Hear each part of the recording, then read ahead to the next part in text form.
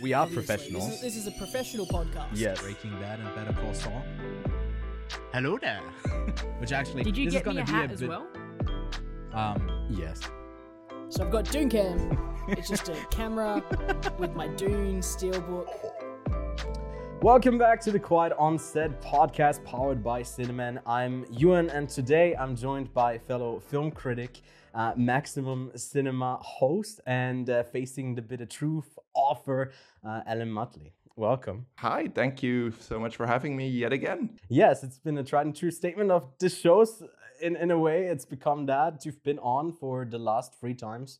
We've covered the ZFF, and for the first time, we're doing it with video. Welcome. And on today's show, we're going over the whole slate of the program, all of the 145 films or something like that. Something like that. We're not going to go over all of those, of course, but between the two of us, I think we watched about 75 films. So yeah, there's a lot to cover today. More than half, so I think we've done our bit. We've done very well, I'd say. So we'll go over section by section. If you want to skip around to anything specific that interests you, there are time codes linked below for the sections and for the individual films as well. There's also the list that Alan and I made individually for our ranked list for all of the films that we watched at the ZFF. And before we jump in, I just wanted to maybe a bit of an introduction for people who don't know you yet. I think something that's really impressive that you are doing later this year is for the Sight and Sound you're doing at the top 100. You were selected as one of the critics. Could you maybe tell us a bit about that? How did that come to be? I actually have no idea how that came to be. I've been a long-time subscriber to Sight and Sound. And I know some people who are regular contributors to Sight and Sound, but yeah, I didn't think that I was on the radar of Sight and Sound. But then in July, I think I got an email that said, "Oh, hey, it's the 10-year. It's time for the 10-year top best films of all time list of Sight and Sound, and we would like you to contribute." And just skim read the email, and I was like, "Oh yeah, they're doing a readers poll, so I'm going to be doing that." And then when I actually sat down to do it, I reread the email and I was like, "No, wait, this doesn't say readers poll. This is a critics poll." Okay, so I don't know how I got here, but I don't know, maybe they were shopping around their own contributors for, hey, we want more people to contribute to the list. So might be that I ended up in that selection. I mean, I saw that there were 800 and something last time. That's already a lot of contributors, but still a small selection from film critics as a whole. So congratulations on that. Could you leak one of the films that you put on the list? Yes, I have a friend who is very disappointed in the lack of animated films in the list. So one of the films that I put on is Hayao Miyazaki's Spirited Away. Okay, well, this is going to be a good hour that we have ahead of us. That's nice. No, wouldn't be, okay, I don't want to, maybe not my specific Miyazaki pick, but that only speaks to that there should be more animation. I mean, obviously. List, right? But a great film, great selection. Maybe it will make it on there. I would be pleased if it does. But you and I also contributed to the Out Now jury grid, which looked at a bunch, I'll put it up here, the final one. But also there was a bunch of in the gala section, a bunch of films that were selected from there, and then a bigger focus on the focus section, which is films that were produced or made in Switzerland, Germany, and Austria. 14 films in total, and we were told to, I guess, watch most of them. I don't know how much you did. I missed a few. I think I missed 5. Maybe I'll get to a few of them before the festival's over. We were recording this on the last day of the festival. Yeah, Alan, what was your highlight out of the focus section? I missed a bunch from the focus section, so I think my highlight was probably either Rubicon, but that doesn't say that much because it's a deeply fine movie. So I don't think I had a major highlight in the focus section. But I also caveat I didn't see that many of that section. Right. Yeah. We were gearing towards maybe going more for the feature section, right? And then kind of pivoted towards the focus. I tried to fit in as many as I could. I missed the award winner that won the section, Stunt Women. That one I did see. And what did you think of that one? Again, it's fine, but it's like one of those documentaries, that when you go to a few festivals, then you will have seen, like, you will see 4 or 5 of those every time. But it's it's an interesting story about stunt women and their lives, and just for that, like, it's an interesting watch. Yeah, I think there were a couple of those typical festival films, specifically in this section. There was one called The Water. I don't know if you got to that one. It was very much like the environment tale, and then weaving that into like generational stuff. It's very like beat by beat how these stories play, and then they have a bunch of head-on shots documentary, which kind of took me out of the film. Wasn't a big fan of that one.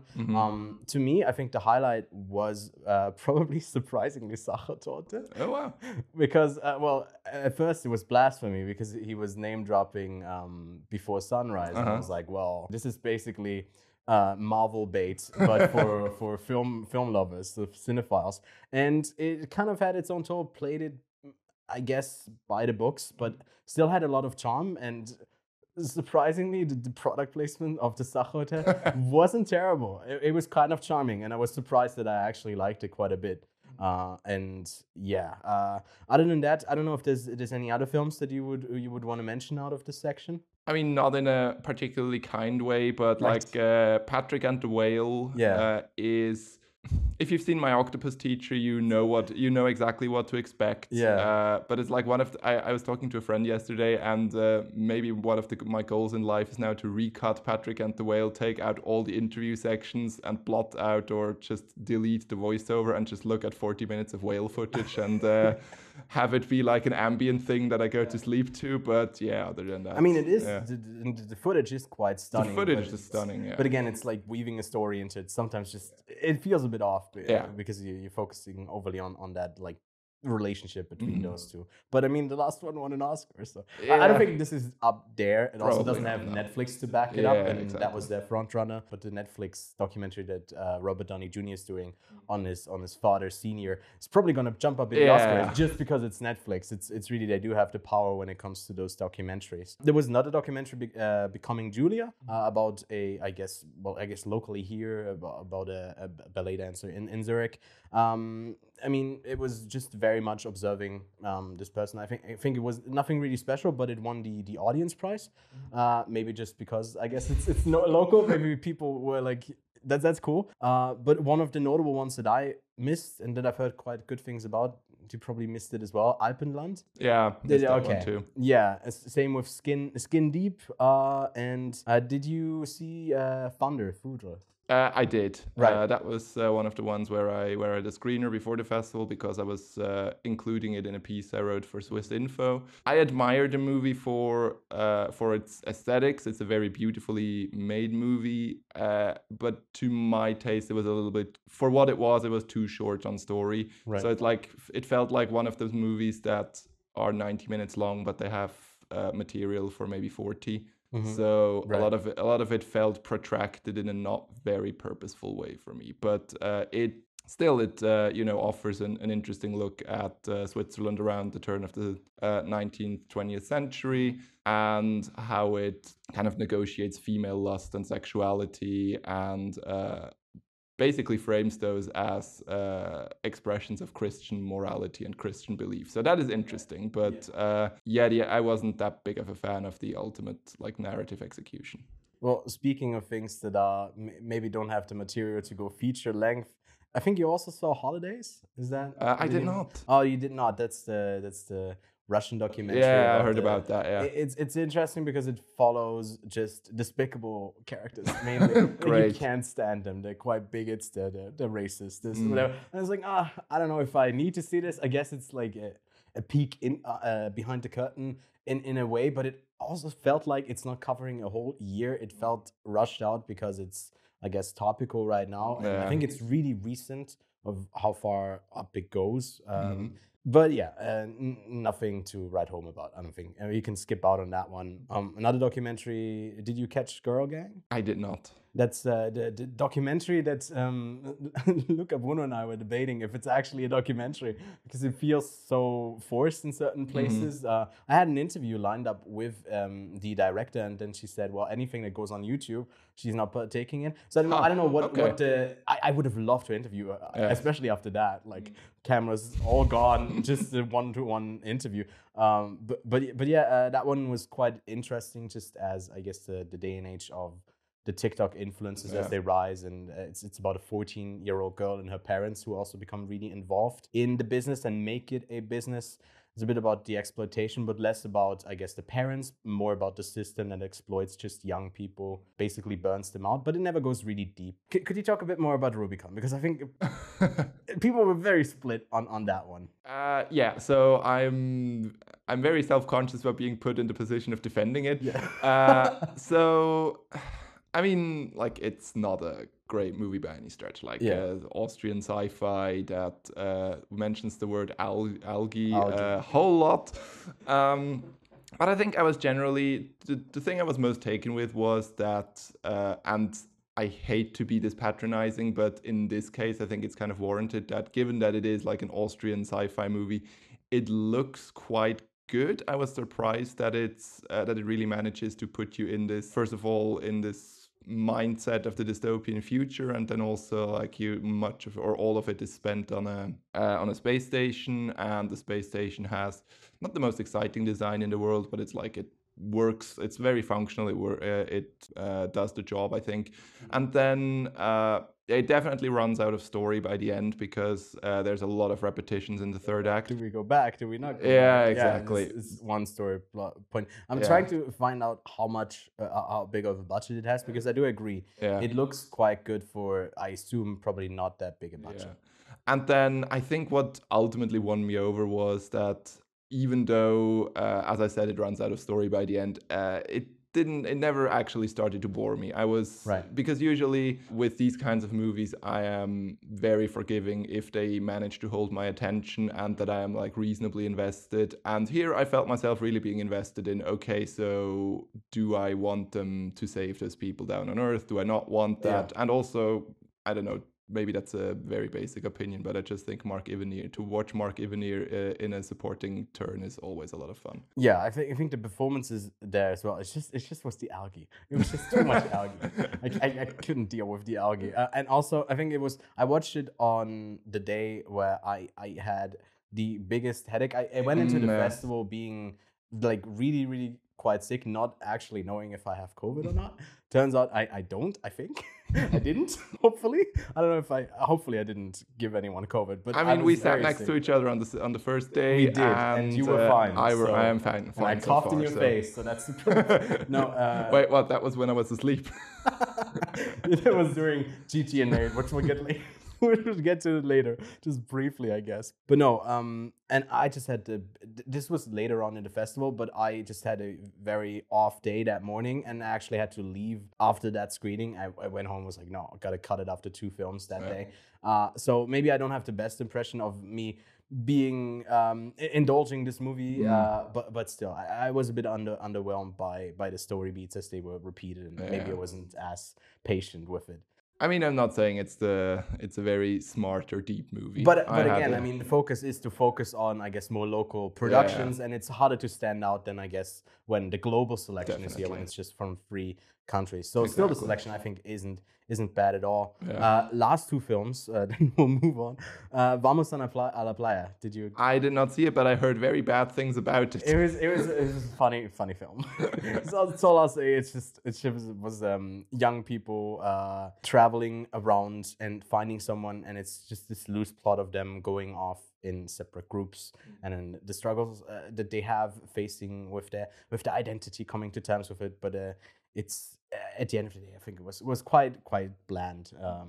Didn't really take anything away from it. And the last film that maybe neither of us caught, The Ordinaries.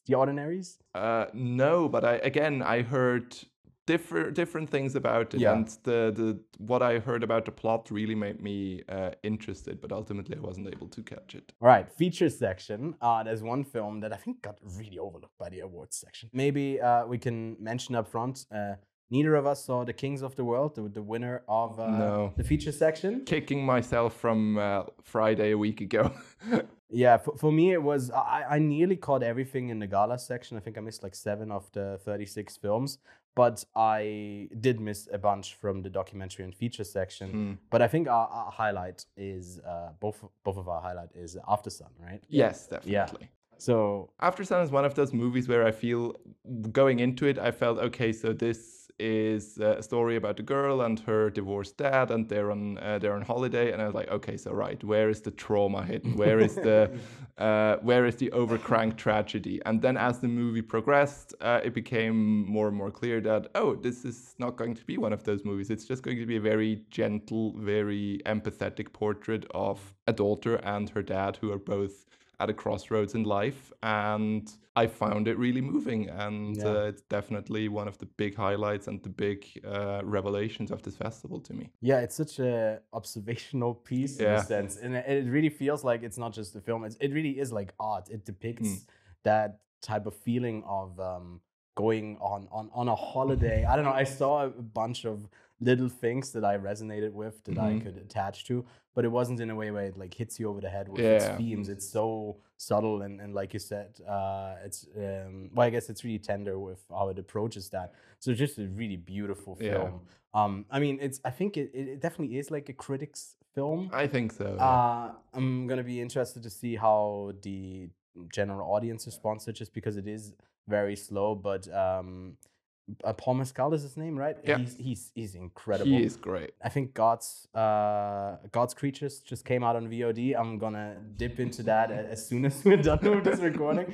Just released, I think, in the States on VOD. So just him on the rise. I think he's going to be an actor around to stay. He brings so much nuance, and her performance of the girl.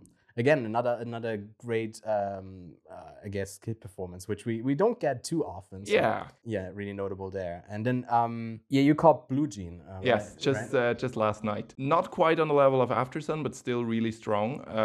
First of all, it really helps that the film is shot on 16 millimeters, so it really looks gorgeous. Story of a gym teacher in the north of England in the 1980s, battling with a crackdown of the Thatcher government on schools and local councils, quote unquote, promoting homosexuality, which of course rings very, very relevant at the moment if we see what's happening, for example, in the US. And I think I think I'm most into the aesthetics in the movie, but I also think it's quite a fascinating portrait of a difficult main character, because she, even though she is a lesbian, she is, in a lot of ways, she is closeted and actively, by her inaction, works against the advancement of other people in her position. And yet it's still a very empathetic portrait of why she does what she does and how she tries to break out of that role. And I thought that was very well done. Yeah, couldn't have said it. That's exactly my thoughts as well. Also, visually, I think the 60 millimeter choice is a great one. Yeah. And then one that between the two satires, the big satires at the film, or I guess the one big satire, the Palme d'Or, Triangle of Sadness, and fucking Bornholm. You got a favorite, right? I mean, again, favorite is a big word, but yes, it's fucking Bornholm. It's Rubicon again. Yes. Defend it. Rubicon, best satire of the year, best sci-fi movie of the year, best comedy of the year, best algae of the year. No. Fucking Bornholm. It's, I think it's one of those movies that, I think I described it to someone else from the Maximum Cinema podcast as it's the most 3 out of 5 movie you'll ever see. Right. Yeah, it's your usual two couples with their kids go on vacation. They're from Poland. They go to Bornholm in Denmark, and things go awry. And it's pretty much what you expect from that premise, but it has the benefit of director and writer Anna Kaziak being quite good with comedic and darkly humorous dialogue. So it is quite funny, even if it hits the usual story beats. And at just about, I think, 90 or 95 minutes, it doesn't overstay its welcome, which with Ruben Östlund, on the other hand, is usually what happens with me. Well, we'll get to that a bit later. I guess I got a couple more that I saw out of this section. I don't know if you saw The Cake Dynasty. I did not, but I heard wild things about it. Yeah, it's a very weird movie, and I have no thoughts on it. I don't know what happened. I don't know what happened for those 90 minutes or whatever that I watched it.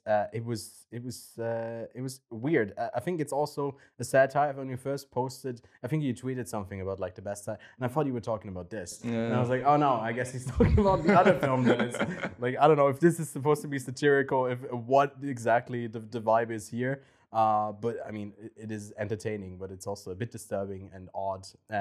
But sounds very Danish. It is. I think it is very Danish.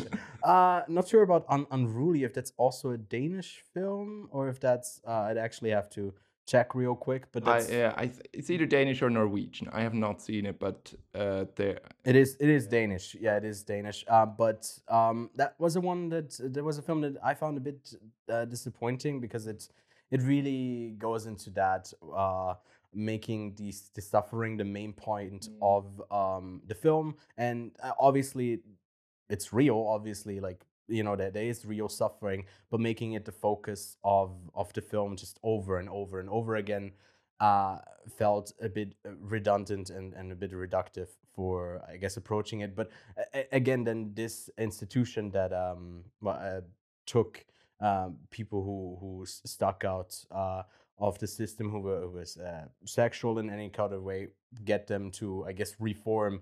I mean, those were dark times, and they happened all over the world in those institutions. But it's just a very heavy movie. And for the entire runtime of the film, I had a couple next to me that he came in with like a big beer, and then she said, his wife stood next to me, directly next to me, and was kept emoting to everything that was happening. Oh, yeah. She went like in the most Swiss way. She went, "Oh, nice," and like everything that happened. So that was my experience with fucking Bornholm. Like, it is a funny movie, but like there was the first 20 minutes, it was like there's an awkward silence. Right. Cinema breaks out in riotous laughter, and I'm sitting there like, calm down. It's just, you know. Well, we haven't talked about Mad Heidi yet. I think you didn't catch Mad Heidi. I didn't catch Heidi. I went to the premiere. That was one of the craziest cinema experiences I've had in a long time. But War Pony, did you catch that one? I did catch that one. Yeah.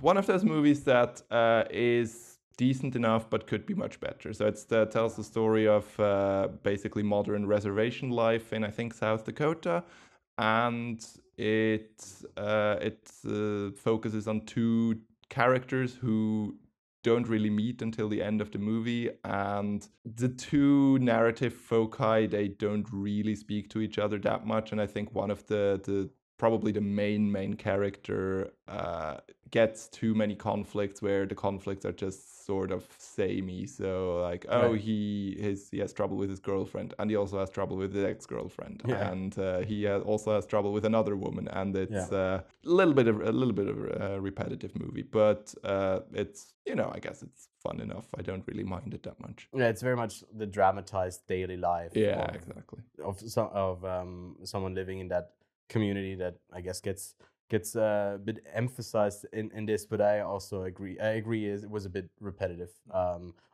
It's certainly, I think that's it also premiered at Gun. It was one of the films that I missed in Gun. But a lot of in the section, I'm blanking on the name. I'll put it on screen right now. But overall, in that section, a lot of the films were like about 2 hours long, and a lot of them were a bit too long. Same with War Pony. So like, and it's not getting the Bardo recut, which won't save that movie, by the way. But I think one movie that I didn't catch that you caught, Until Tomorrow. Yes, that was really good. Also saw that yesterday. Yesterday was a good day for me. So yeah, Until Tomorrow. It's very much in the style of what you think of when you think of like contemporary Iranian social drama. So it's very much in the Ashghar Farhadi tradition. It's about a woman who lives in Tehran on her own. She has a baby. And then out of the blue, her parents call her and are like, "Hey, can we stay over at yours tonight because we have business in the city?" And then the film tells the story of her trying to find a place where she can keep her baby overnight so that her parents won't find out that she is a mother. Right. And it's the movie, or the viewing experience this reminded me most of is Uncut Gems, because it's really like trying to find your way out of a tight spot and just like seeing option after option just turning out to not be feasible. Right. And then every time you think, oh, now she's done it, it's like she gets another phone call and it's like, no, it doesn't work out after all. And on the one hand, it can seem a bit like a screenwriting exercise at time, but it's very grounded. It's very like rooted in the everyday, and it really is I think a great illustration, or it feels like a great illustration of all these social and religious and legal pressures that are on Iranian women all the time, and that in this movie really at every moment threaten to just come crashing down on the protagonist. And at 85 minutes, that's just the perfect format and the perfect length and pace for a story like this. And I really, really enjoyed it. Well, I think the jury, which I think Asghar Farhadi is also the president of, like the leader of the jury. In the feature section, I gave it a special shout out. And I'm blanking on what other movie got the special shout out. But there was one more, I think. But there's a couple films that I missed. I don't know if you caught any of those. So I'll list them and you can tell me if you have. Return to Seoul. Yes. Yeah. Sairi. I'm not entirely sure. I did not catch that. Something You Said Last Night and Cork. What's the last one? Cork. How do you spell that? Just like Cork, Cork. I completely missed that. I have no. Osuro is what it's called. No, also not. So no, Right. I've seen Return to Seoul, and I'm going to see Something You Said Last Night later today. But as of now, I have no thoughts on that one yet. Obviously, Return to Seoul again could be disappointing because it could be much better. So it's the story of a French woman who was born in South Korea and was then adopted by a French couple when she was a baby. And she goes back to South Korea for the first time, and she tries to find her biological parents. And that is about maybe half of the movie, maybe a bit less than half of the movie. And that is, your pretty regular fish out of water story. That is quite empathetically done. That's fine. But then afterwards, there are 2 time jumps, and then the movie kind of loses control of its characters, and it just goes off in directions that are interesting. I'm going to give it that, but that don't really follow from the characters as we've been introduced, as we've met them. So it's probably a bit overambitious in where it goes with its very simple story. Well, interesting. And then one film I almost skipped over, which I would, after seeing it, I would describe as probably the inferior version of Until Tomorrow. Valeria is getting married. Okay. Also seeing that today, so I'm very excited. It's also on the video platform, by the way, if you miss it. Yeah, but my mom wanted to go see another movie this afternoon, and this one was the one that fit the schedule. Well, I think it's a film that is very, very simple. It feels like that kind of one location film. Where it is all about a system that you get a peek into through what someone experiences being kind of married off into a different country and maybe not wanting to do that, and going through I guess subtle reasons why you obviously don't want to do that if you want to meet the person the first time you see them, and then those arranged marriages that are basically, I guess, going back in time for what marriages were for, just for, I guess, being located with someone who's a bit better off or can provide safety. I think it was a bit underwhelming because it is really simple in what it's doing. So it might work better in a short form, in like a 30-minute thing. But still, I found it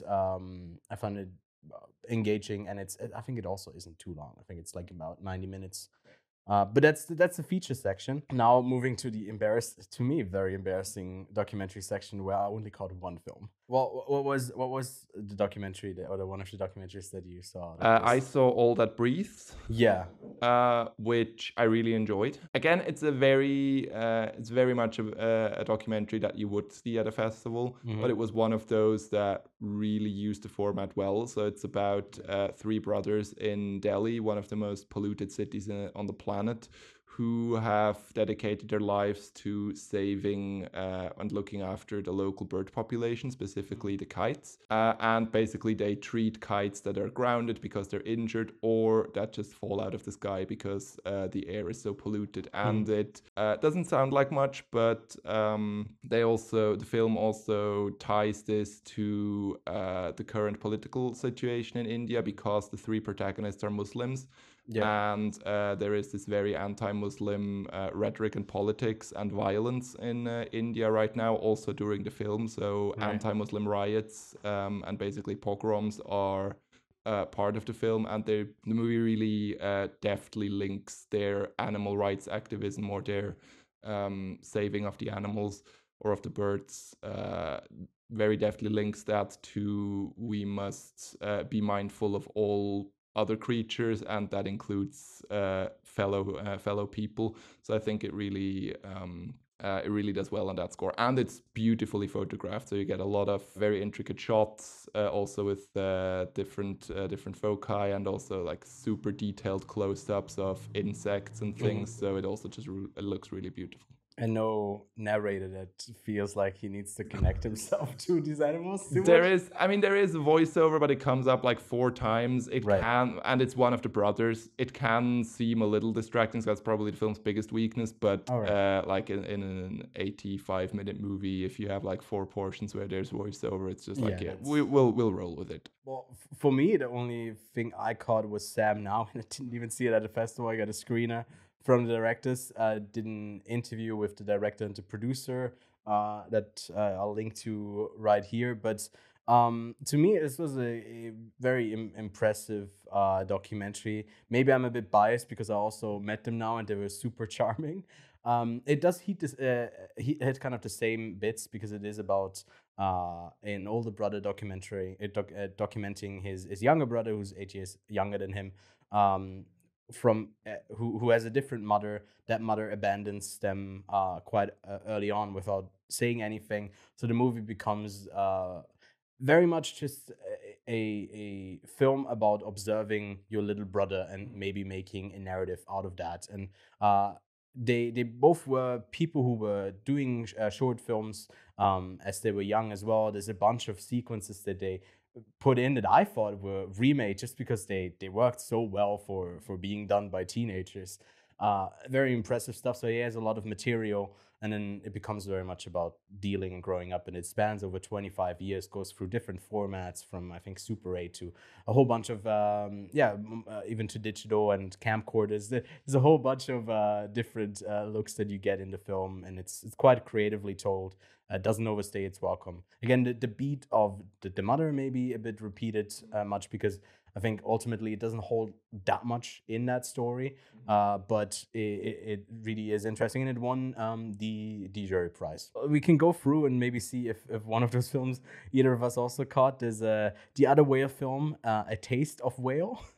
A provincial hospital, Blue Island, Cowboy Poets, Day After, Eternal Spring. I saw Eternal Spring, but you just went through so many titles. I was like, oh yeah, I almost caught that, and then it got short shrift in favor of another movie. Yeah, I mean, we have the possibility to still see a bunch of films, true. And especially the documentaries are on that platform for the critics. So we probably end up catching these still, but I guess they're not a priority over the other films, unfortunately. But yeah, Eternal Spring. Eternal Spring, very striking story. It tells the story of a group of Falun Gong practitioners from China who were in one way or another involved in the hijacking of the state TV station in China in 2002. After the movement had been banned and practitioners were brutally persecuted. And there was a lot of propaganda swirling around through the state media that Falun Gong is bad for families, that it's just an evil in society. Yeah. And then they hijacked the TV station to basically correct the record and to say, no, Falun Gong is rooted in Buddhism. These are the tenets.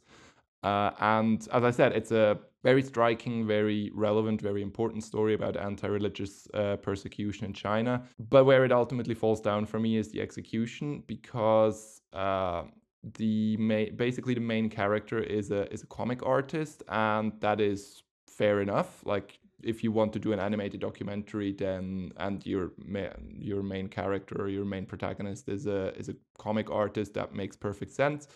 However, the movie is not really made in a comic style, but more of a like video game telltale point and click adventure style. Right. And that really distracts from the story, because it's also characters are introduced like they would be in like a quirky indie game or something, and it feels really jarring to put that story side by side with those very video game visuals, and also like a credit sequence that looks straight out of GTA as well. Right. Okay. So it's the style really hurts the substance in that case.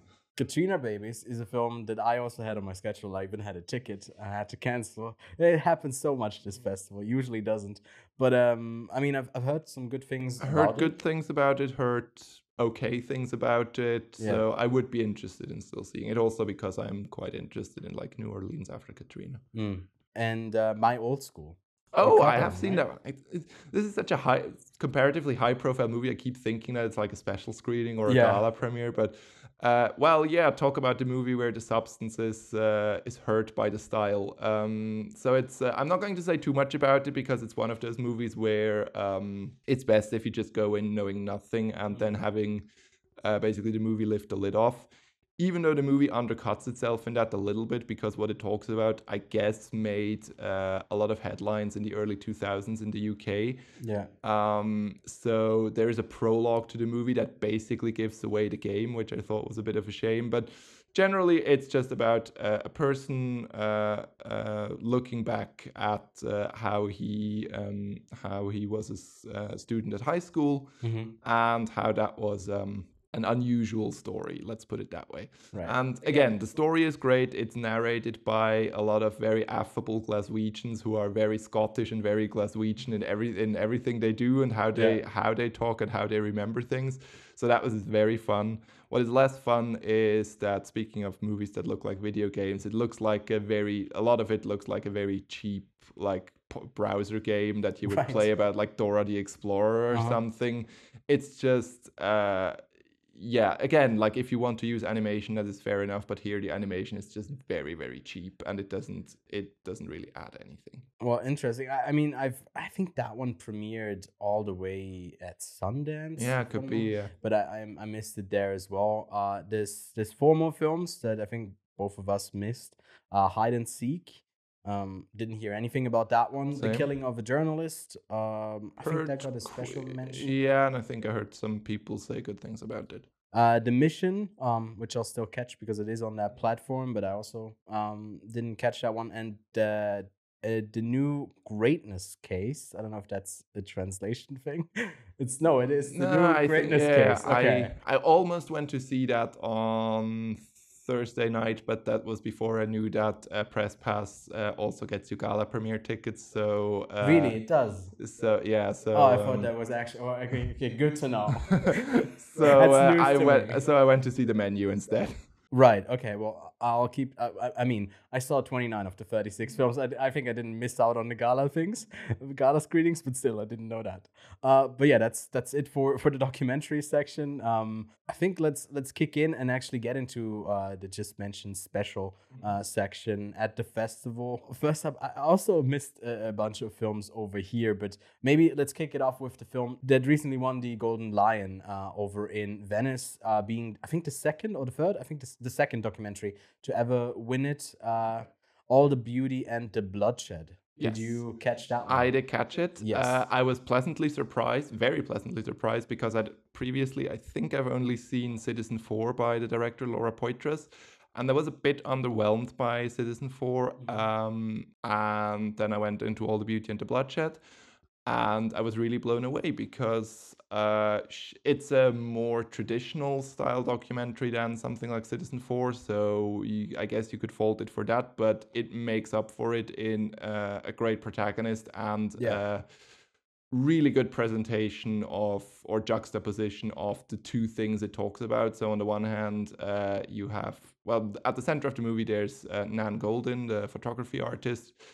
And on the one hand, the film talks about her activism against the Sackler family, who were basically responsible for the opioid crisis, and how their name is on a bunch of museum wings and art collections because they style themselves patrons of the arts. So her activism is to take the Sackler name off these museum wings and art collections. And then on the other hand, the film also reconstructs her basically her formative years from her birth and through the 1970s and 1980s in New York, in the queer scene of New York at that time, and also with the advent of the AIDS crisis, how a lot of her friends and her fellow activists died during that time. And I think without really hammering you over the head with it, the film constructs this parallels narrative that you have the AIDS epidemic in the 80s and 90s, and you have the opioid epidemic in the 2010s, and how both of these are kind of expressions of a politics of disinterest, and how people are basically left to die because there is no political incentive to help them. And I thought that was really well done. Yeah, I agree that I think the thing that I guess is the biggest critique point coming out of it is that it is those two storylines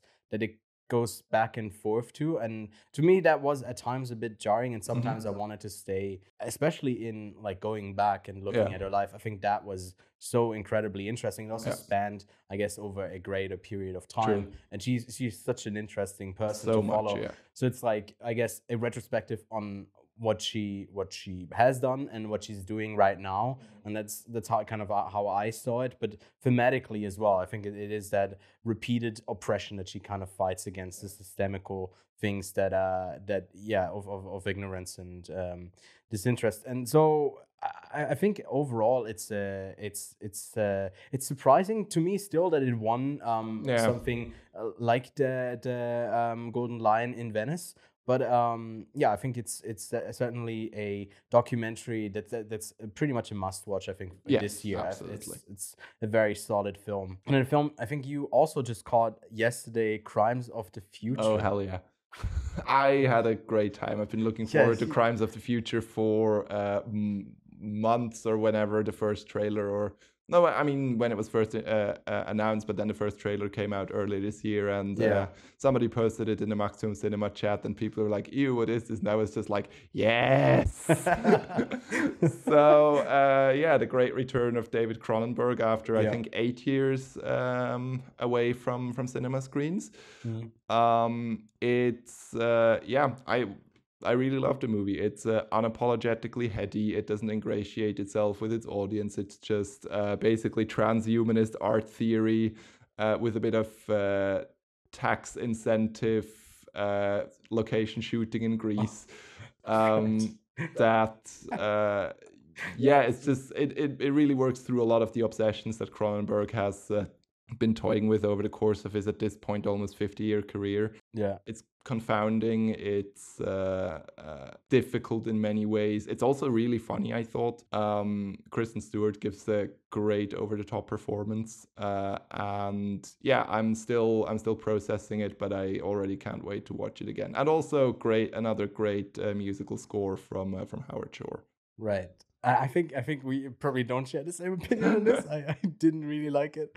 I don't know. I think there's not much to say other than if you are in for the style that he creates and the world that he creates, then it's a bit easier to follow. And definitely. if you don't care as much about the plot, because I think that kind of fizzles into a bit of nothingness, which you could also attribute to like that's intentional. I don't know. I didn't really vibe with it as much, so it wasn't really high on my list. I read somewhere that in a Q&A he said that introducing the movie, he said, "You will get it after the first 10 minutes, and afterwards you're free to leave." Yeah, that was the thing about like so many people left this film. I was in Cannes where that was happening. There were not that many people leaving. There were more people leaving for other films. Yeah, so I think there were more people leaving for 3,000 Days of Longing than. Wow. But yeah. Anyways, something that no one left. It really. Special Swiss tale of filmmaking. In here is also Heidi from 1952. But then the new film, independently produced with a $2 million budget, fan-founded Mad Heidi, a Swiss exploitation film, and well, that's the company that does it. And it was at the premiere, which had a whole bunch of people who were supporters for this film for years. I think 5 or 7 years. This film has been in production, and it's impressive for Swiss filmmaking to see it. I think I'm kind of trying to give it a higher rating than it actually would deserve if I would be more a bit objective than subjective. But I mean, film rating is always subjective. But it's entertaining, but it has like an aesthetic where it constantly cuts into the frame in the same thing. And it also has a bunch of editing stuff that is a bit amateurish, which is fine if it's a fan-produced film and a fan film. But it is also trying to usher in a new era for Swiss filmmaking, and I think it's they're overshooting maybe a bit in its ambition of what it actually can achieve.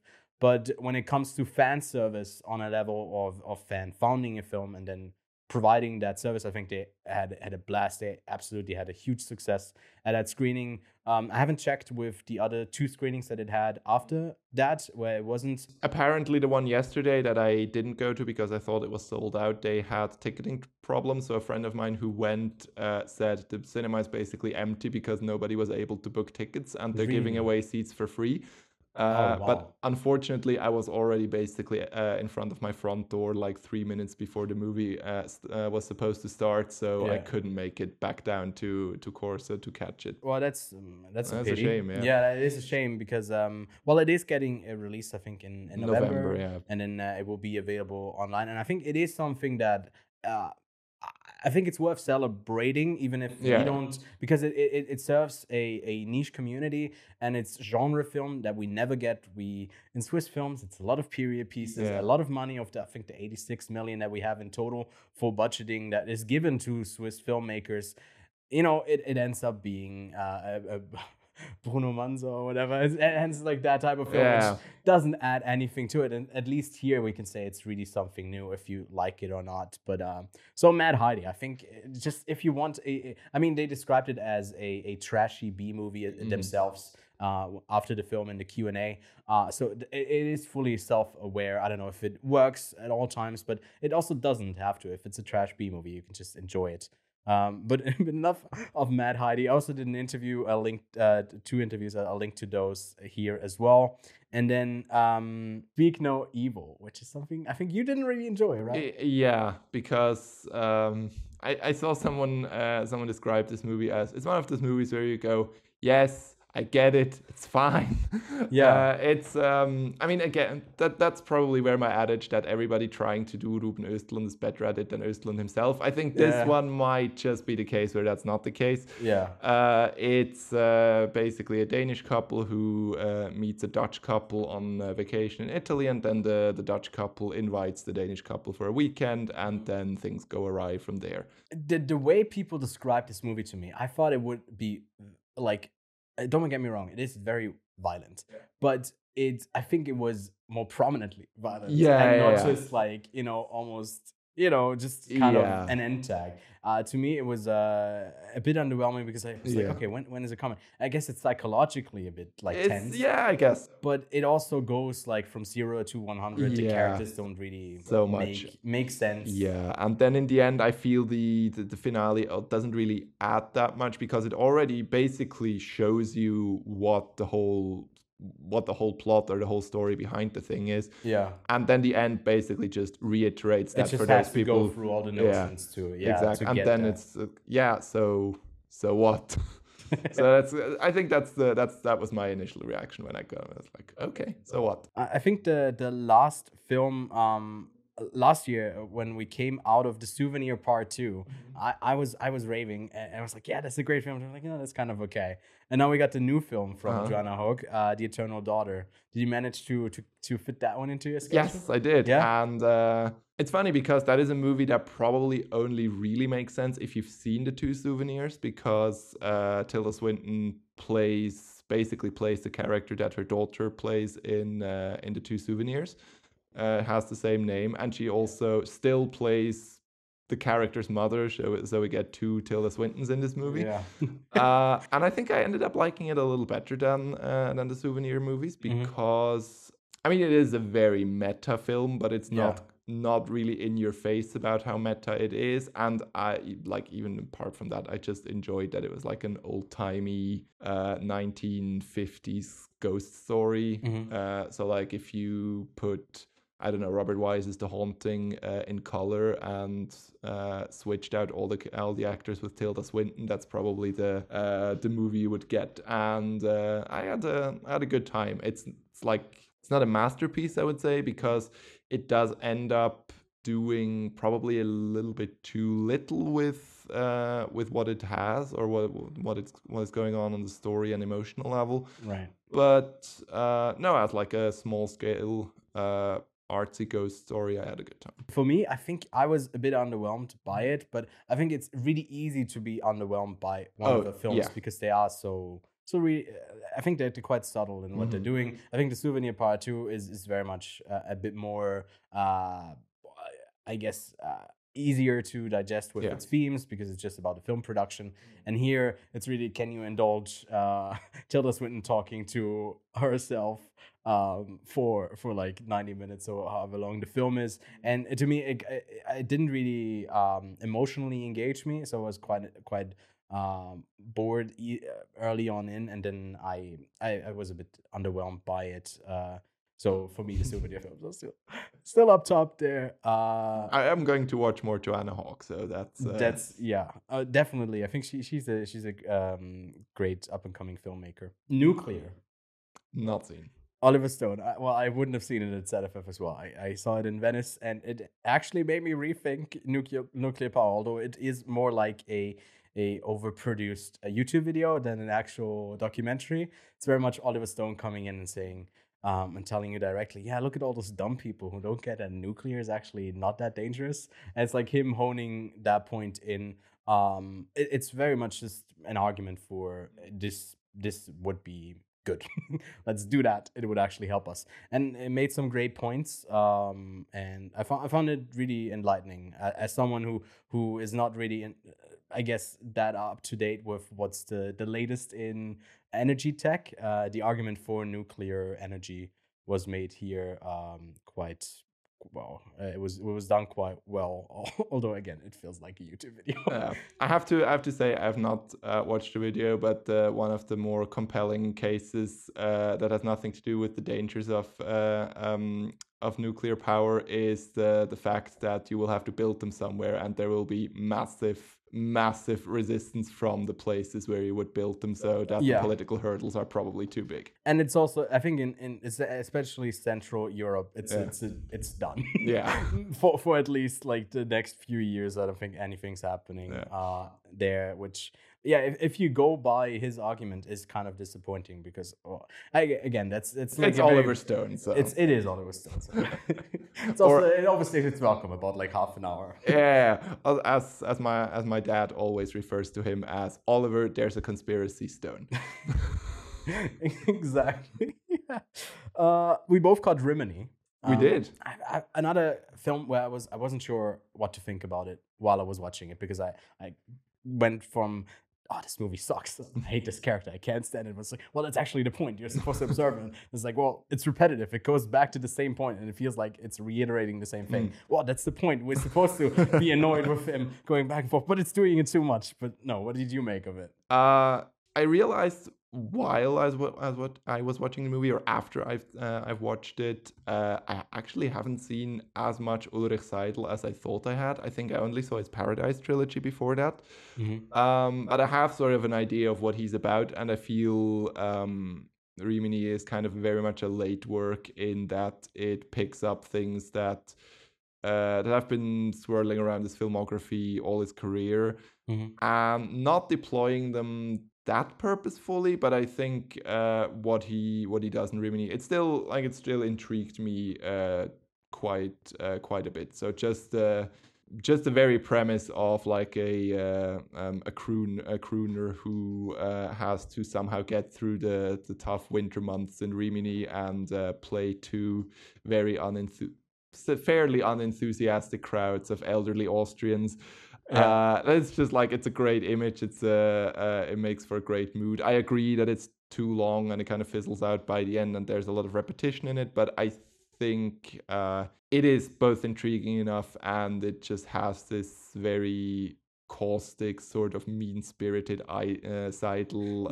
atmosphere that I can understand anyone who can't connect with that. But here I thought it was quite effective. I think it was very effective, which made it so heavy at times, you know. But yeah, I think it succeeded there. Then other than that, I mean, Avatar was also playing in that section. I didn't rewatch Avatar. Didn't rewatch it, but I did check out in the festival center. They did have the cars right there, sponsored by, I don't know what car company, but a car. Mercedes, maybe? I think probably Mercedes. I think they're sponsor of some of them. Well, shout out to you, Mercedes. Then the Unredacted is. Yes. Oh, you saw that one? Yeah. Yeah. Again, I'm quoting lots of friends of mine. Somebody said there's a good film in there somewhere. Yeah. Right. So it's originally, I think it premiered in Sundance under the title Jihad Rehab. Yeah. Which is probably the better title, but I don't really know what happened behind the scenes, and also the filmmaker has very strong opinions about people wanting to silence her or her movie. Don't know how much of that is PR, probably a fair bit of it, because the movie itself is basically about a maximum security rehab center in Riyadh in Saudi Arabia, which hosts a program that where terrorists go, either they've been caught by the Saudi government or they've been released from Guantanamo, and where they are basically rehabilitated and reintegrated into society. And the movie focuses on, I think, 3 or 4 Yemeni terrorists who are released from Guantanamo, and Saudi Arabia takes them and puts them in that rehabilitation center, and then the movie charts their journey through the program. And then in the end, when you think it's over, there is the shift of power in Saudi politics, and Mohammed bin Salman, or MBS, comes to power and really places emphasis on anti-terrorism or counter-terrorism. So the program is now something completely different, and they won't let them leave. And also they're Yemeni, so they're not really integrated into Saudi society anyway. And like, on the substance, it's a very fascinating movie, but as the documentarian handiwork goes, it's a little shoddy and probably ethically a little I don't know, it's a bit of a margin case or borderline case, because for example, the director, she speaks Arabic, but a lot of the interviews are in English, which puts the people she talks with, the reformed terrorists, which puts them at a severe disadvantage and also kind of infantilizes them. And the movie also has this strange tendency to, in quotation marks, humanize them by just basically making fun of them, which is, it's a bit disappointing, because it is a really important and a really, really interesting story. So the last film I would mention in the special section that I didn't catch, but the new Jan Gassman film, 99 Moons. Did you catch that one? I did not, but Sorry.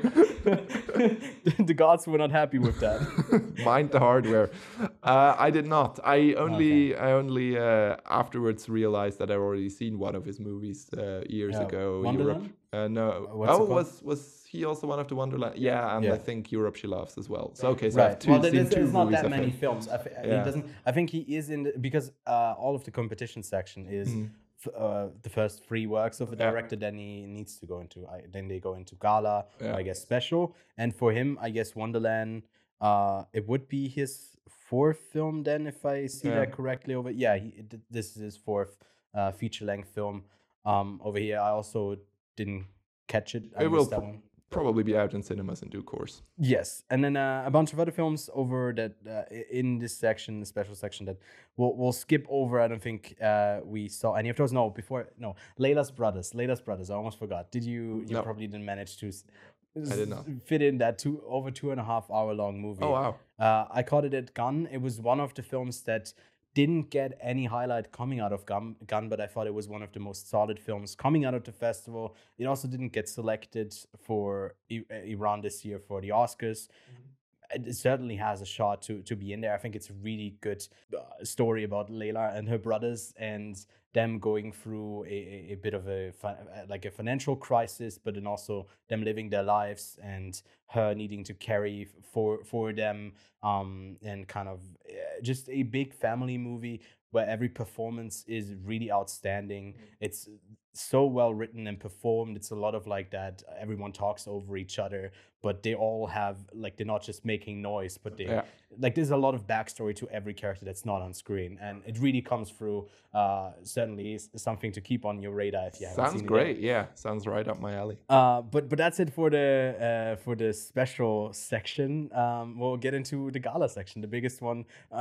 Been talking for over an hour, but we'll go through these films. I've watched most of them, and maybe we'll give more of a brief thoughts on those. Smaller films, great to shout them out a bit more here. I think people already have them a bit more on their radar. But the opening film, a bit disappointing, right? Yes. The Swimmers. Yeah. Weird mixture between refugee procedural and sports drama to the detriment of both, I would say. Yeah, I agreed there. I think it has some interesting visual choices, but then also like, why does it have these interesting visual choices? It's a Netflix film, and it's very much a Netflix film. Yeah. It's weird that it has become kind of a rating thing to like kind of see what kind of vibe they're going for. And in a Swiss film, A Forgotten Man, about a diplomat who was working or representing Switzerland during the World War II, working really closely, I guess, next to, with, against, that's the question, Adolf Hitler and the Nazi regime. As he comes back, the war is over, and it's about kind of figuring out that. It's in black and white. Did you catch that one? Yes, I saw that previously through a screener, and I thought it was okay. I think the writing is more interesting than the execution, because the writing suggests some things about Swiss involvement in World War II that usually, or that often goes unmentioned in Swiss narratives. It's fictional. It's the character. I mean, it's fictionalized. It's fictionalized with the character, not fictional in the Swiss I mean, he is based on Hans Fröhlicher, who was the Swiss ambassador to Germany, and I think it.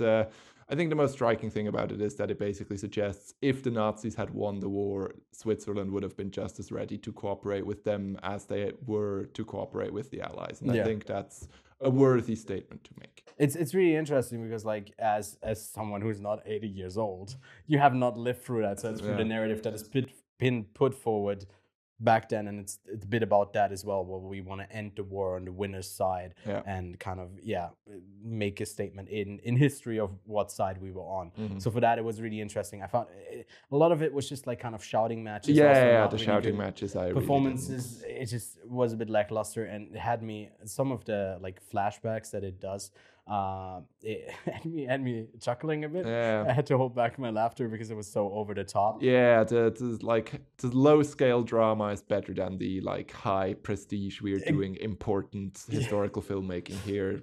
Drama that falls a bit flat. James Gray, Armageddon Time. Ooh, yes.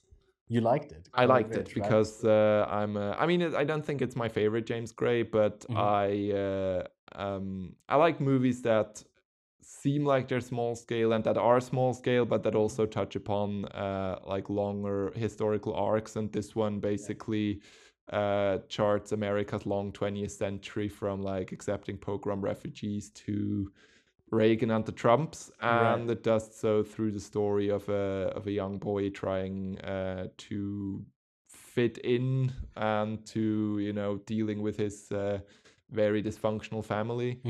And I just thought it was a really good portrait of that, and Anthony Hopkins gives a great supporting performance. The better supporting performance in the film. Yes. of the 2 films that he was a part of this year. To me, I think I was just I've had enough, and it's already 2 more are coming of like the directors doing a recount of their childhood with Spielberg and Sam Mendes, and I think Sam Mendes also doing Empire of Light later this year. This I also caught this in Cannes. And it was, I think it was for me a film that had the potential to be a bit like even better for me, but then it was held back by like reiterating certain beliefs and notions that like it felt really conventional in how it's portraying the characters that it sets up. But overall, I think it's still like a great story that spans over a couple of years as well. New film from Luca Guadagnino. Have not seen it. You have not seen it. Well, I got my short review already out because I did have that on my watch list. In Venice, it was in Venice that it played. I also saw Timothée Chalamet in that crazy outfit on the red carpet. Really looked when he stepped out of the car. It was before the photos were snapped. Everyone was really just like, oh, that's daring, certainly. But Bones and All, I think I ordered the book. It still has not arrived. I ordered it before I went to Venice. Oh, wow. So I've not read it yet. I would have loved to have seen it because I think the film does quite a few conventional things towards the end of the story where it kind of wants to tie up certain narrative bits, and it just feels like overly dramatic when Guadagnino is really good at making those, I guess, more subtle moments in between where it's not like the focus to have the plot advance. And I feel like maybe the novel is a bit of a restriction on that, but it didn't really come together like all the way towards the end, but everything leading up to it. There's some great performances from Taylor Russell and Timothée Chalamet. Mark Rylance is somehow a pleasant surprise in it as well. He's so odd. Some people are going to hate that. Others are going to love it. And I think it's going to be the identity of a bunch of young people. They're like going to say, Bones and All, that's so my life. I like don't eat people, but I'm so much like that. So yeah, it's a dark, fun story that, although it is about cannibals, it's very much just a coming of age film in a way as well. Broker, yes. Caught it. Yes. At the end of a 5 movie day, so I'm looking forward to revisiting it in a bit of a more relaxed setting. But I liked it. It's Hirokazu Koreeda. I don't know, offering another variation on what he did in Shoplifters, with like really literalizing the idea of found family. This time it's a road movie involving human trafficking and murder, and I thought it was good. I thought it was very, very wholesome. Song Kang-ho really elevates it to another level, I feel, because he really is one of my favorite actors at this point. So I had a really good time. I'm not like an acolyte of Koreeda. I think I like him, but he's not like one of my all-time favorite directors. But I am also very motivated to watch more of his stuff. I think I love Shoplifters, and I haven't seen it I've seen it quite recently. I think like a year or two ago. So not like, a year ago. And going into this, I had high expectations because I was really eagerly awaiting it. And I think it met my expectations, even exceeded them in certain aspects. I think it's not as great as Shoplifters, but still has like a lot of charm, especially through that leading performance and a lot of the supporting cast as well. I think it really works for me. It's a charming story about on the page, pretty much like unlikable characters that somehow are very likable and humanized, not in a way where it's just for the story, but it just kind of makes sense. I really liked it. Unfortunately, not going to be the one in the Oscar race because I think it would be through South Korea, and they put Decision to Leave from Park Chan-wook. I mean, that's what a decision to make. I mean, yeah, and then I think it also couldn't go with Japan because they selected Plan 75. That didn't play here. I think it didn't play at Zurich, but so I caught it at Cannes. I don't think that has a shot of getting in. But still, I mean, go seek out Broker when it releases. And then the big LGBTQ plus comedy Bros, Did you? I You missed it. Yes. I had a blast. I think Alright. that's all you need to know about the film as well. It's a blast. It's a good studio comedy. I mean, I think it suffers from the producer credit from Judd Apatow because it overstays its welcome about like 15 to 20 minutes. It tries to tie end stuff where it's really conventional, where the rest of the story maybe isn't, not just like the sexuality aspect of it, but it's very much like subverting a bit of, like, while being still in a frame of a studio comedy, it still is subverting a few expectations, and it doesn't really do that towards the end, so that was a bit disappointing. Other than that, really solid comedy that made me laugh out loud a couple of times. It's really like that belly chuckling type of stuff. I only just recently learned that Guy Branum is in it, and that is enough for me to be to put it on my list when it's out in cinemas. Well, go seek it out. Let's get to my favorite film in probably 3 years. I've already put it up on that pedestal. That's Luca Don's Close. Was a really big fan of it. I don't even want to say too much about it on my side. Just, it's great. It's visually stunning. The performances are incredible. I love stories that are really sad and feel like they're not just sad because they're sad, but they also have a lot to say about the characters as they progress. It's not about the suffering or whatever. He's 13 years old, has a friendship, or maybe more than that, with one of his classmates, and I don't even want to say more than that. I think it's just a visually very stunning film. I've not seen it. Oh, you haven't seen it? Well, I have also not seen Girl, so I remain I remain uninitiated into Luc Gadon. The thing is, this is my first film of his. All right, and okay. I think he's jumped up there as one of my favorite filmmakers. I think it was incredible. Yeah, I just really connected with it. And if you can stomach a heavy film, I think it's really worth it. I think it's the, like, I gave 5 stars to Crimes of the Future. I think I'm fine. Heavy in a different way, but I don't mind the heaviness. So yeah, I will seek it out when it's out in cinemas. I hope Definitely it comes out. do that. Yeah, I think it does have a release date. It's with Film Copy here in Switzerland. It's getting a release, I think, later in the year. And then Corsage with Vicky Creeps. I think just also not seen. Great character piece. That's all I'll say. Great performance by her. She plays the Austrian Duchess, I think. Yeah, Duchess. That's right. Great performance. It's coming into theaters quite soon. And then Daliland. Oh God. I think it's just Ezra Miller was in this movie. That's my whole review. It's like, okay. Yeah, Ezra Miller is in, and they're in it for, like, I don't know, 3 scenes, and it's it really makes me think that this was an entirely different movie at some point, and then it got re-edited to what it is now, and what it is basically like mush, because it's like, it's structured like a Hollywood biopic, but not so much about Dali, but about the person who becomes his assistant. Yeah. And it doesn't really make sense, and it also doesn't really engage with anything that makes Dali interesting or problematic, or, I don't know, visionary, or whatever adjective you could come up with. So in the end, it's just a bit of a wash. Yeah, I think he's just like a flamboyant character, and he's just like that quote-unquote flamboyant, but he doesn't really have any character. We both didn't catch, I think, Der Nachname. No, I heard very bad things about it, so I think I'm fine with that. And I think The Golden Jahr is already in theaters, and Dreamin' Wild also. No, I wanted to catch that because I like Love and Mercy by Bill Pohlad. I think this one is again a film that stays on.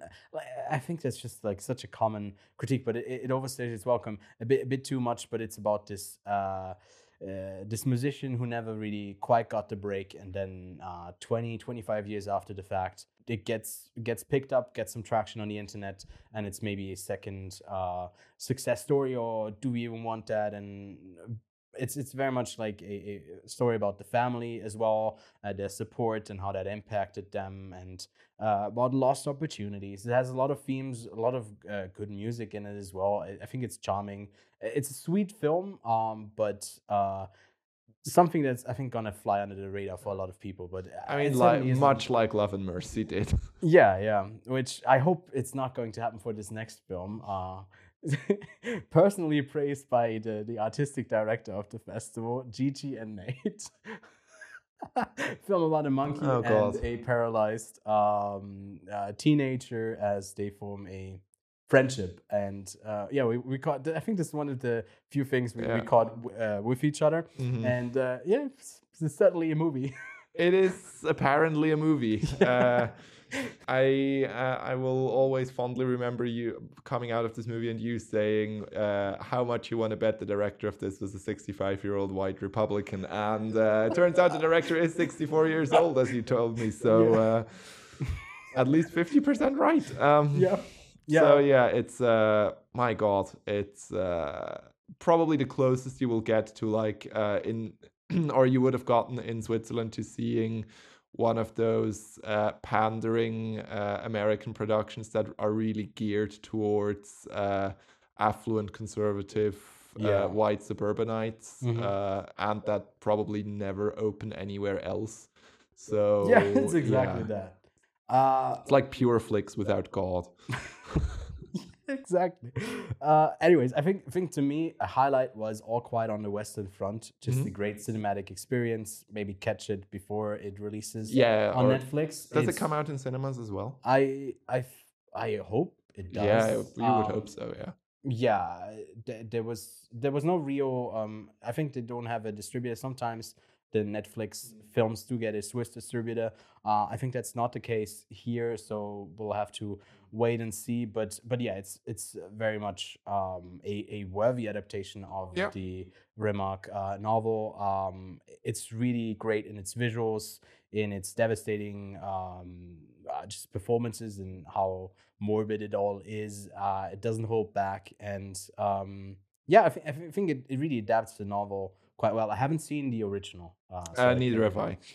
I have some issues with it, but generally I can co-sign the praise. Also, I mean, for most people, it will probably evoke Sam Mendes' 1917. I think I prefer All Quiet on the Western Front to 1917, also because it, to me, it really drives home the point how pointless World War I was in a sense, in a more sustained or in a more satisfying way than 1917 did. And as you said, the visuals are great. I really like most of the actors. I think sometimes they struggle a bit in the capital B big emotional scenes where I think the movie is kind of hammering home that it is adapting great world literature a little bit too much, but generally I did really appreciate the film. And I think we have to rattle through a few of those because I think we're running out of time. But what did you make of The Eight Mountains? I liked it. It confirmed for me that Felix van Groeningen is a bit is better at setting up his stories than he is at concluding them. Right. So I think the first 2 hours of this 2.5 hour movie work better than the final half hour, but I still quite liked it because it was a very low-key portrait of men changing with their circumstances, and I like that. Yeah, I agreed there. I think I caught it at Cannes premiere, and I was like in my suit and whatever, all dressed up, but I was so tired that first day. And at some point, these two characters meshed into one for me. So it was a bit hard to keep track of it because I might have dozed off 1 or 2 times. I didn't get a chance to rewatch it, but I think it's visually also really stunning in the 4:3 aspect ratio, kind of emphasizing on the height of the mountains, and it's really told in silences as well, the whole film, which confidently directed as well. I don't know if it works all the time, if it might be a bit like too long, or it gets a bit too slow for some people. But I think I'm rethinking and I think I gave it like a 5 out of 10, which I think is a bit low for it. I think it deserves a bit more. I was just maybe not in the best mood. It happens at festivals. It happens sometimes, unfortunately. Other people's children, Les Enfants des Autres. I did not catch that. I think France has a good year when it comes to those films. There's also one, Un Bon Matin, from Mia Hansen-Love. But there's a bunch of great French films, I think, also playing at the festival. There was The Innocent that I quite enjoyed. Did you? Did not see. That's one that gets my recommendations. Pretty much all of the French films, Les Enfants des Autres and Un Bon Matin, I think they were all really solid. films that I can recommend. Have you seen the Akira Kurosawa Ikiru film? Unfortunately not. I've had the DVD for years. I'm gonna watch it soon. So I assume, did you catch then the British remake of it? I don't think so. Which one was it? Living. No, I didn't. I caught that one. I think I already talked about it when we talked about Venice, so I won't go into it here, but Akira is a masterpiece, so it's easy to adapt from a masterpiece to not make a garbage film, so it's quite a good film. One film that won, I think, the jury prize or something like that in Venice, No Bears. Did you manage to see that? No, unfortunately, no. And I am a big Jafar Panahi fan, so... Right. Well, I've seen one film and I'm not. I wasn't a fan of this one, but maybe I need to rewatch it. But you should watch This Is Not a Film or Taxi. Yeah, I was just I didn't know anything going in, and then I think I needed the mental preparedness of what a movie of his entails. Another highlight, Banshees of Inisherin. I'm seeing that tonight. Well, okay, then I won't say too much. I think it's already gotten some praise out of other festivals. I think it's the best picture frontrunner. It's on the radar for a lot of people, so we can just say, for me at least, it's a great film. Might be Martin McDonagh's best film. Oh wow! To me to date. The Menu, you caught it. I did. Lots of praise beforehand. I'm not as effusive, but I still had a very good time. Yeah. It kind of is in that Eat the Rich subgenre, along with like Knives Out and Ready or Not. Yeah. I don't think it's as good as either of those two movies, but it's fun. It has a good has a lot of good laughs.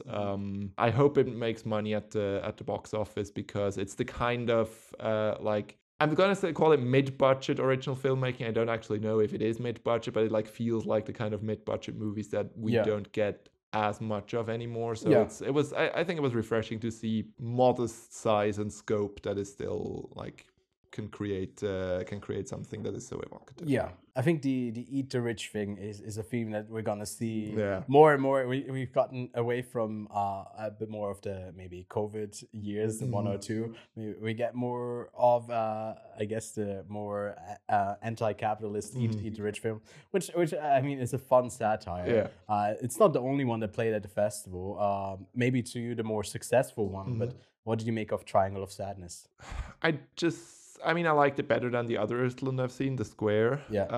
I think it's funnier, Triangle of Sadness, but ultimately still didn't deliver enough for me to warrant being 2.5 hours long and making ultimately what I thought were fairly basic points. Like rich people are vapid and shallow. It's like, yeah. I mean, for those points, I think if it's like only on the satirical level of trying to make a point, I don't know how far down it goes, how deep it is, but I just found it really entertaining, and that carried the whole way. Fair enough, for me. Yeah. So I had quite a good time, and I think it's a film that people are mostly gonna, I think, easily jump onto the wagon on and enjoy, which I think was something that I was hoping for, like a success story, a sequel of sorts for Florian Zeller's the Father, and we got the Son, and unfortunately it really fell flat a bit. Yeah, extremely so. I don't know if there's much else to say about like. If you've been a bit a part of the discourse, then you've already heard it.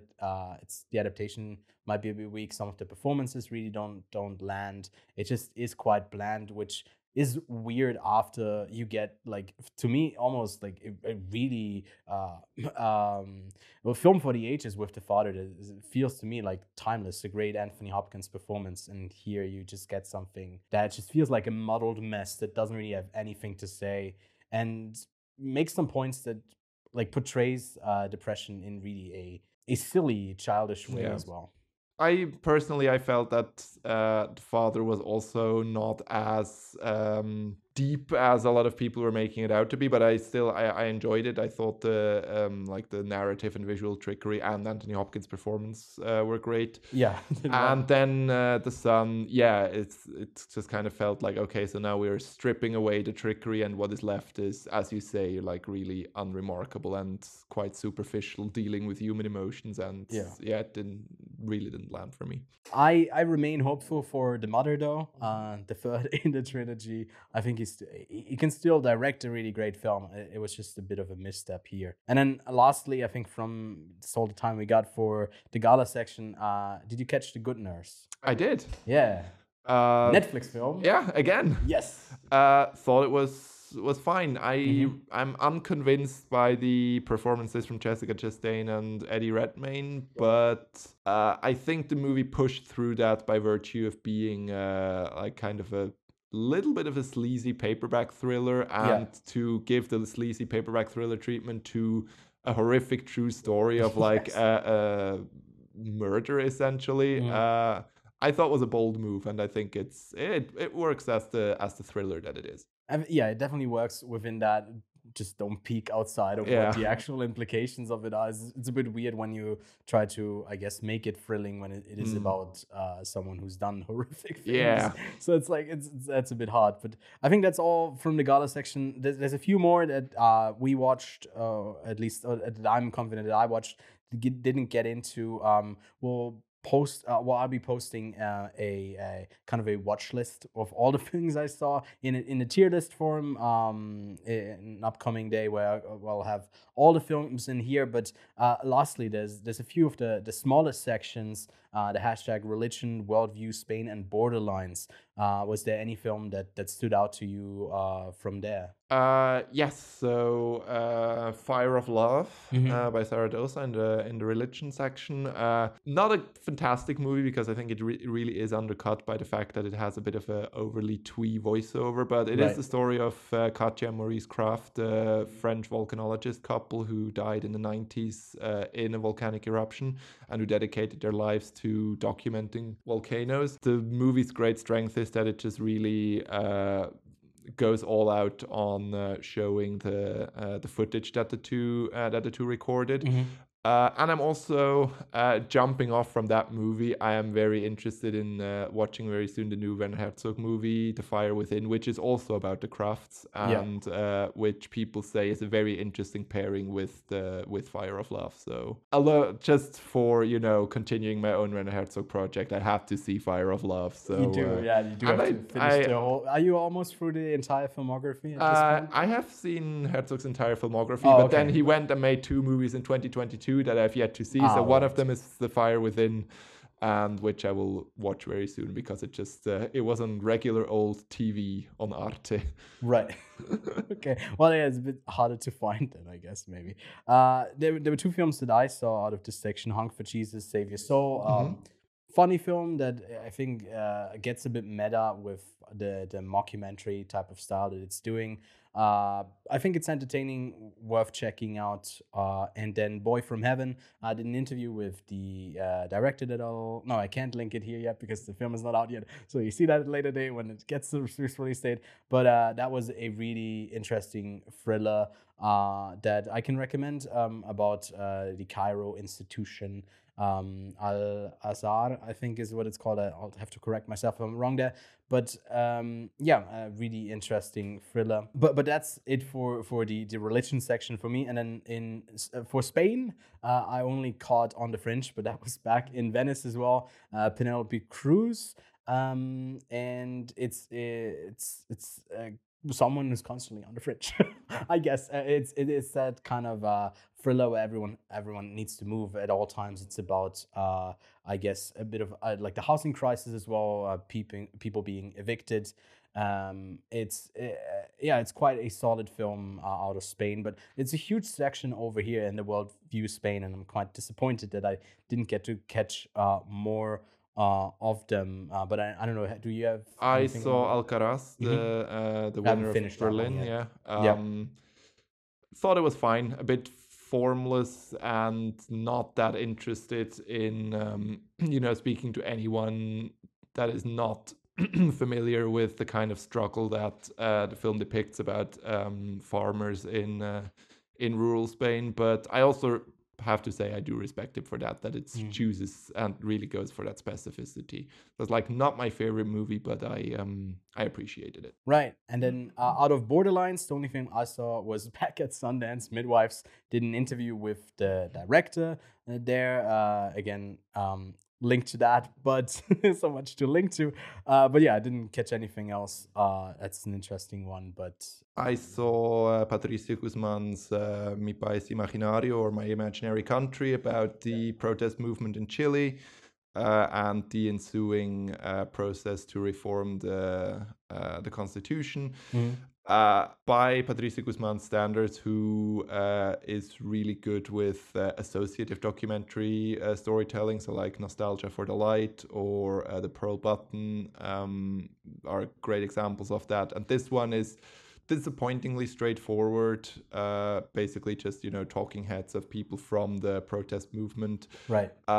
What it does have going for it is very striking, intense, on-the-ground footage of the protests, and kind of an outlook that doesn't feel the need to justify its own leftist position. It just kind of defines its own politics on positive terms and says, this is what we stand for, and we just assume, or we just say these are good things, and we're just going to roll with that. And I thought that was quite good, even if the whole storytelling could have been a bit more expansive and a bit more associative. Also because Chile has that history of protest and dictatorship and leftist resistance that Guzman also only slightly touches on. Well, I think that's all of the things we'll talk about today. This was a longer session than expected, but we did get to touch on pretty much a lot of the films that we watched. The rainy days here in Zurich are over. It was a really rainy festival, but you could say perfect cinema weather. But yeah, I think Zurich, with its 18th iteration, is really establishing its place in the European film festival circuit as a highlight festival, picking stuff sometimes from Sundance a bit, but mainly from Cannes and Venice. So a great highlight. For me, at least, it was great because I went in having seen about 25 films already. That made it really chill. I would love to do that again. My bank account would say something different. But really full festival out of great films. Hopefully a lot of films that you can put onto your watch list. But yeah, thank you so much, Alan, for coming on again. Thank you for having me. In the next 365 days, we'll be back here to talk again about the festival. Now, do you have anything to shout out? Where can people find you? Yes, you can check out my writing on maximumcinema.ch and facingthebittertruth.com. There I'm also linking my podcast appearances, both here and on Maximum Cinema, and my articles that appear elsewhere, such as on Swiss Info. And you can follow me on Twitter at Alan Mattli. Sweet, perfect. And you can follow everything Quiet on Set. Link below is the link tree to everything. Subscribe and like if you haven't already. And we'll be back soon. Not with Alan, unfortunately. You'll have to wait another year for that. Maybe we got some other things in the works where he'll be back. But back with Lachlan next week. And we'll see you Monday.